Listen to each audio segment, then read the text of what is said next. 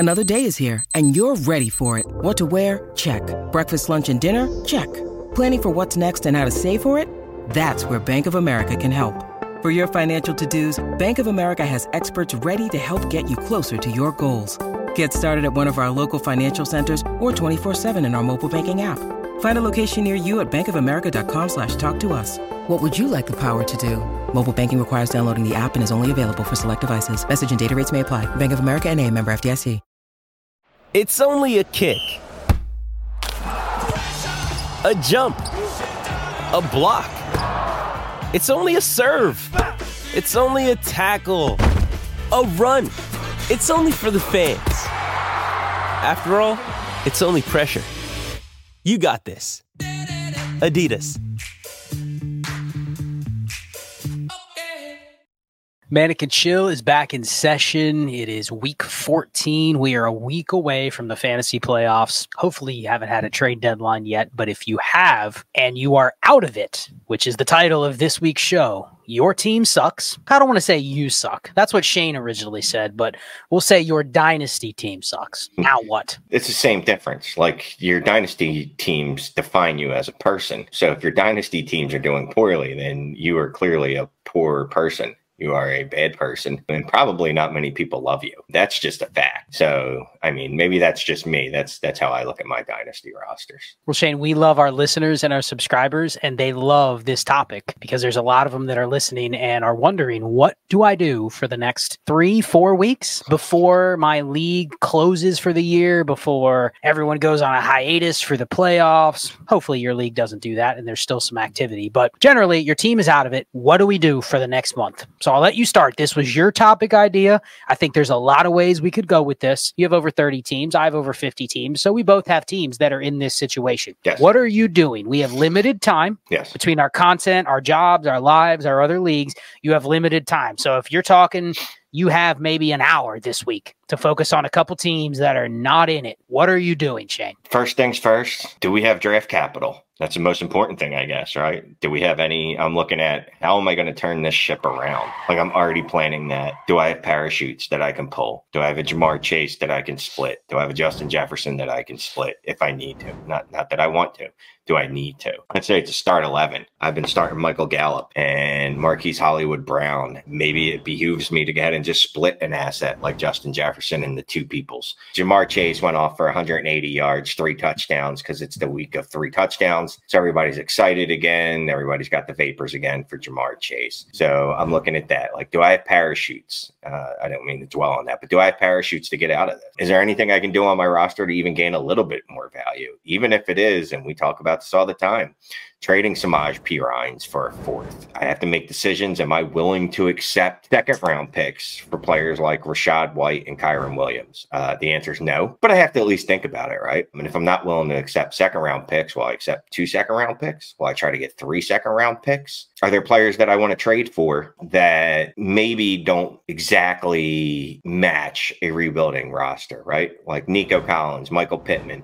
You wouldn't automatically think, well, these are players that I want to trade for right now because, well, I'm losing. They're not going to help me. You know, what do we always do? We buy the cheap injured players when they're hurt, like Tank Dell. Tank Dell is great to buy as a tanking team right now. But if I'm a tanking team, I also want to add assets to my roster now, especially assets that I think are going to increase. You know, there's going to be narrative in the offseason. We've talked about it this morning on the Monday Morning Drive. Join the Patreon. Players like T. Higgins, Michael Pittman, a couple other wide receivers like that could see a boost in their value based on narrative. Do I want to try to get them now before that happens? A lot of future casting. You might guess wrong, but if you guess right, you're going to be putting yourself in a position where you can then later trade these assets for even more assets. So that's just some of the random thoughts running through my brain. That range of receivers are really bulletproof in terms of how you would maneuver them regardless of where your team is. You want those, you want the receivers in that range. But let's just dial it back. Let's make it a little more specific for some of the listeners. So first scenario is you're out of it. Your team sucks. You've already passed the trade deadline. You're not allowed to trade again until the season's over, meaning the demand for somebody like Samaje Pirine, Zach Moss, those guys, there is none. You're getting nothing from them. You should have already moved them. Now, we don't advocate for trade deadlines, but, if you had those guys in week 12, you should have moved them for anything. They don't really offer you a ton of value on your roster other than, okay, I have a couple live grenades next year that could or could not help me, but I'm stuck with them. And I'm not going to be able to go, well, wait until trading open backs up in my league and I can trade them, because nobody's going to want those guys when we get to the offseason. Those are the opposite of guys that you would want. So my question is, let's say that's your case. Are you actually more apt to buy those types of players if they're like dirt cheap preparing for next year? What do you do in those circumstances? Who are you actually trying to sell or buy at that point once everything resets after this year? All right, and not to go off on this tangent, right? But the first thing I'm doing is going to my league and going, this is why trade deadlines are stupid. Everyone that's not in the playoff hunt is going to go into hibernation starting now until July of next year. Please get rid of the trade deadline or I'm leaving the league. I don't want to say I'm like a D celebrity. I'm like an E celebrity in fantasy spaces. That might be enough to pull to get people to actually get rid of that trade deadline. I'm still working the waiver wire, right? I'm still trying to pick up young quarterbacks. I'm still trying to pick up running backs. I'm still trying to pick up wide receivers that might pop. But like I was saying, even with the future casting with players that I want to trade for, even if I can't do that, are there any players on the waiver wire that I think could have a narrative boost, right? There's Samaj Pirine on the waiver wire. Did someone drop Royce Freeman because Kyron Williams came back and had a 98% opportunity share, or whatever ridiculous amount he had? Because even though it looks like a nothing move, and it could be, I could just cut these players later. Let's just say Kyron Williams goes out there tomorrow and blows out his knee. God forbid. But it won't happen because, well, there's no Tuesday night football. But say Kyron Williams does go out there, gets injured. Royce Freeman steps in, and all of a sudden Royce Freeman is Kyron Williams light for the next 4 games in the regular season and through the playoffs for the Rams. There's going to be a little bit of narrative for him. Like, maybe I can trade him for a third. And again, a third isn't a lot, but we're grinding the edges at this point because our team sucks, right? You suck. That's the title of this episode. You suck. So we need to grind the edges and make moves like that we can add even minimal value to our rosters. Yeah, one thing that I'm definitely doing that I need to be better at, that hopefully there's some dead time during the holidays where I can do this before the season ends. The Dynasty season closes, leagues lock for the offseason, waivers don't run again in some leagues until the draft. So you're basically stuck with what you have. Shy of being able to cut players, but there's no ability to churn and burn spots. I'm going to be very cognizant of identifying where the dead weight clogger players are on my team. And they're names that you might look at and go, man, those were usable during the season. But reality is they're roster cloggers. Guys like Curtis Samuel, receivers that you maybe used sporadically, but you're going, even if they are back in the same role that they had this year, they have no value. Their value is basically, what did they give me in a pinch when I needed them? And hopefully, if I ever needed them, they produced 1 of the 2 of the 3 good games they had all year during that week. And there's a lot of players we're rostering. There's a lot of receivers we're rostering, but it's not just receivers. It's running backs. There's a lot of running backs we're rostering, and you're going, sure, this guy's going to be on a team, maybe.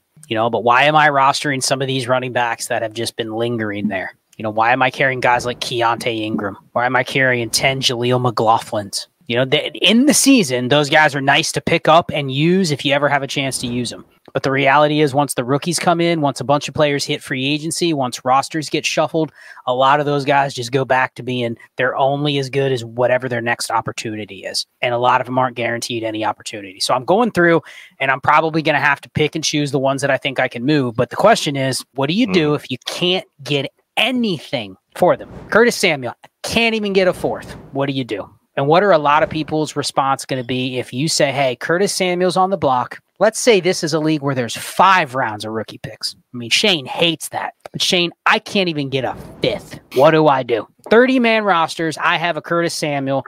I don't want to cut him because someone else will pick him up. I could argue that cutting him actually might be the better move, because then some idiot's going to blow 20% of their fab because he's the best player that's been on this waiver wire ever. Someone will pick him up. But what do you do if you can't get any draft capital for those guys? Because the situation of the time of year is not going to lend itself to being able to get draft capital for a guy like that. 28-year-old journeyman receiver who really isn't startable. Why would anyone give you anything?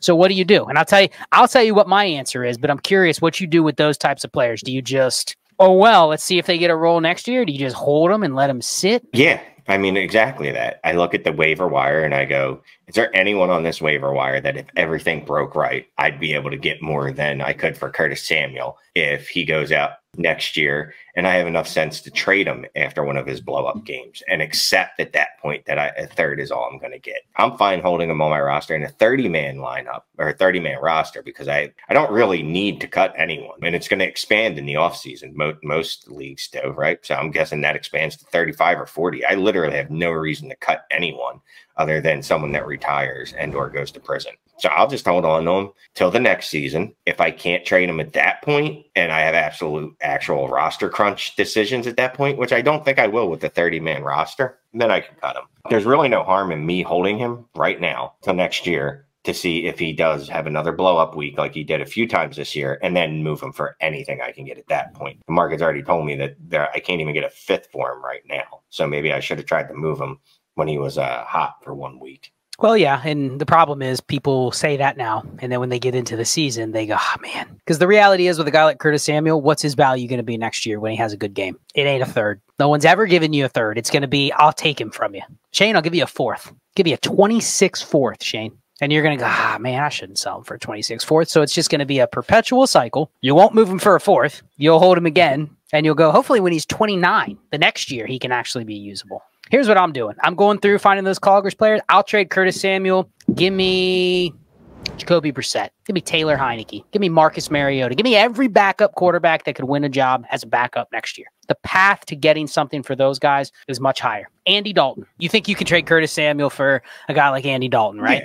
Yeah. Okay, so why wouldn't you do that? Andy Dalton, if he gets a spot start right now, Andy Dalton gets a spot start next year, guarantee you can get a third for him. Curtis Samuel, no one will know when to play him, so they won't give you a third. So I think my point is this is a savvy move because people do not value backup quarterbacks in the offseason. Me, if you listen to my roster construction series, every roster I plan to have 40% of my roster being quarterbacks going into the offseason. So I'm going to value every backup quarterback as a third rounder. Now, on paper, I wouldn't give a third round pick for them, but I'd give a shit ton of these roster clogger players for them. A lot of times people just accept trades because they haven't thought about it. So they just go, yeah, sure. And you know what? Part of the fun of that trade is they probably won't think about it because it's the most pointless, meaningless trade they've ever gotten in their inbox. Shane will accept a couple of those because it says a trade's been completed. I learned my lesson several years ago when Austin Eckler, I don't know if anyone remembers this, was a nothing very early in his career. It was like his first year, maybe his second year. I don't remember. But I traded him, and I don't even remember the player that I traded for. But I just traded Austin Eckler for some random backup to the running back I had because I went, whatever. He's on my roster without a thought. You know what I mean? Without a thought. And that still stays with me. And it was in like a hyper league, which tells you how long ago it was. It had to be at least 6 years ago at this point, but I still remember that. So most of the time, I won't just blindly accept it just to get a deal done. I will say that.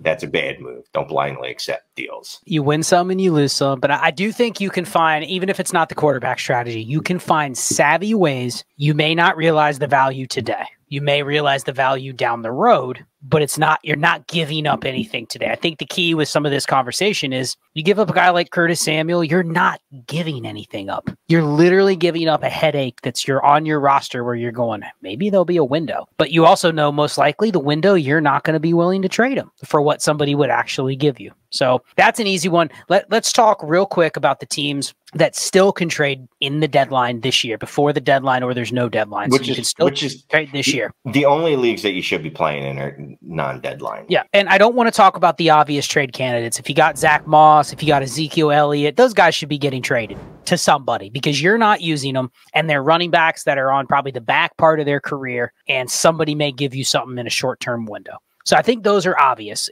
Brandon Cooks, Keenan Allen, Mike Evans. If you can extract full value, DeAndre Hopkins, you're not competing. No issues just getting rid of those guys for some sort of flexible asset. You can probably get at least a second for all of those guys, and no problem doing that. There is no concern right now It's too late to shed potential points, most likely. Mm-hmm. So we're not talking about like, I can push my team to the bottom. You only have one more week left. Odds are your potential points are not lowering enough to where, oh man, I better trade all my future production away right now because my draft pick gets better. It's probably too late. But back to your point, who do you want to talk about? I mean, I'll be specific and I'll have a player take. Mike Evans, I'm not going to trade. He can pass away on my roster unless I'm in a full rebuild, and I need assets. You know what I mean? But if I have one of those teams that I think maybe I just had a couple quarterback injuries, unfortunately I had Kyler in the beginning of the year and Anthony Richardson go down. I'm fine holding on to Mike Evans until next year. Well, they're just holding on to Mike Evans, period, with the understanding that I'm never going to be able to move him because that's a player that I think he's just going to continue to put up no worse than wide receiver 2 seasons until he falls off the cliff. Okay, so let me challenge you on that. Would you trade, and these are going to be 2 players that you don't like, but you may be selling quote unquote low in terms of value. So you're not a playoff team, right? So you're going to have a top 6 second round pick. So let's call it the 204. Would you give up the 204 and Jamison Williams for Mike Evans on a team that you're out of it? I'm giving up Jamison Williams in the 204? Yeah. Okay. Quentin Johnston in the 204. Yes. So I'm giving up nothing and a 204 for Mike Evans. And this is all I'm saying is that is a move that you would not expect a rebuilding team to be willing to do. So if you send it, someone may go, okay, what's the angle here that Shane is trying? He's out of it. He's sending me an early second and a young player. I don't like Quentin Johnston or Jamison Williams. Neither of us do. But I guarantee as soon as the season ends, both of them could have done something to where a small fraction of the community is like, oh man, I'm going to take a shot. Plus a second. A lot of people would go, that's not a smart move as a rebuilding team. But you're advocating if you can buy a guy like Mike Evans or Keenan Allen or something at that price, you're willing to just say, screw it. Whatever they're going to give me next year is worth me giving up that right now, right? Let me buy those assets now. And could I make that trade in the offseason? Maybe. Probably. Who knows? Here's the scenario. They may be shopping him to other contenders. The other contenders do not expect that Shane, as the 9th place team, is going to be wanting to buy, right? Right. So I think this could be an angle where in leagues, I'm in some leagues where there's contenders that are posting trade baits. I'm a contender also, or there's rebuilders that are posting trade baits. I'm a contender. Someone just sent me Derrick Henry today for a mid-second. Now, I like Derrick Henry. He could help me as a contender. But I looked at my running back room. I have Jahmyr Gibbs, Josh Jacobs, and David Montgomery. Why do I need to buy Derrick Henry?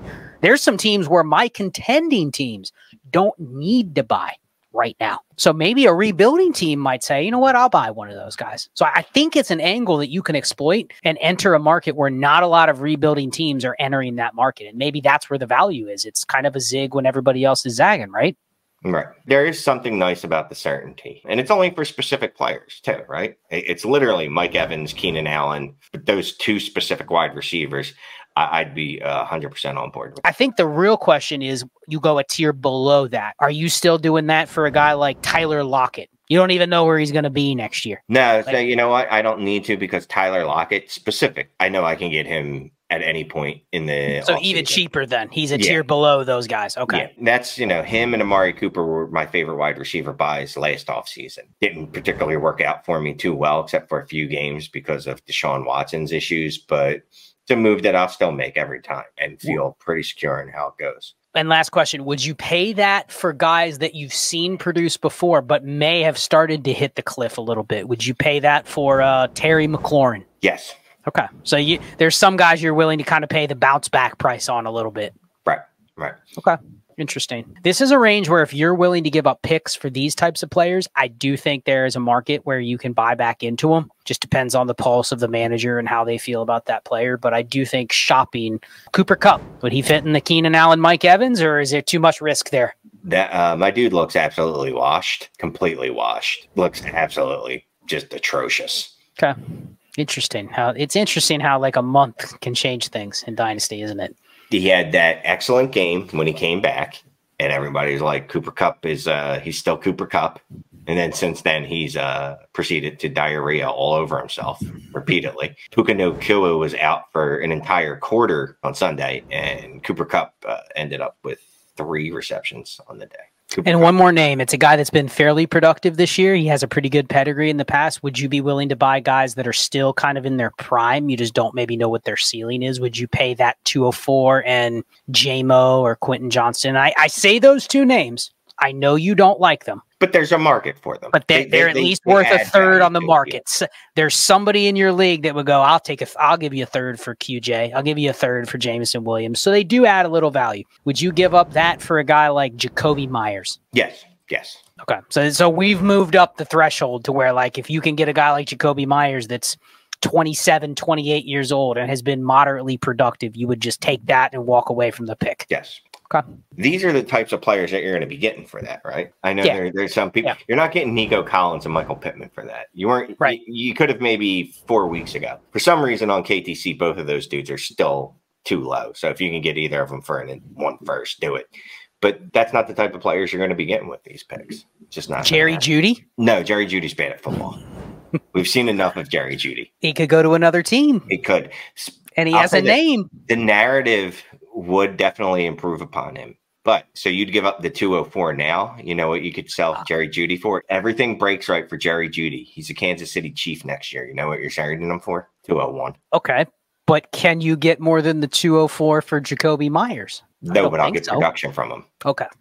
So that's the analysis. Is it's either production or value. You're saying Jerry Jeudy, no matter what, is below production that you would ever get. Yeah. And you couldn't sell him for more than the pick you're already giving. Right. At least Jacoby Myers can immediately become a guy you just use until you've used him enough and then he's gone, right? I just sent Jerry Jeudy to the Chiefs, and I'm still not willing to pay more than a 201 for him. Chiefs isn't a great spot for receivers, Shane. He needs to go to like probably a good offense with a good quarterback that was willing to concentrate the ball to him. So I don't even know what landing spot that would be, but whatever your utopian Jerry Jeudy landing spot. The Texans more than a 201 for him. Nico Collins is the one there, baby. So what about Tank Dell? Tank Dell's coming back next year. There's nothing for Jerry Jeudy to do there except stare at those two making plays. Well, this show's been off the rails, but I think it's been fun to talk about things you can do when you suck or your dynasty team sucks more specifically. Think of ways that are going to go against the grain of what the typical dynasty show would tell you to do.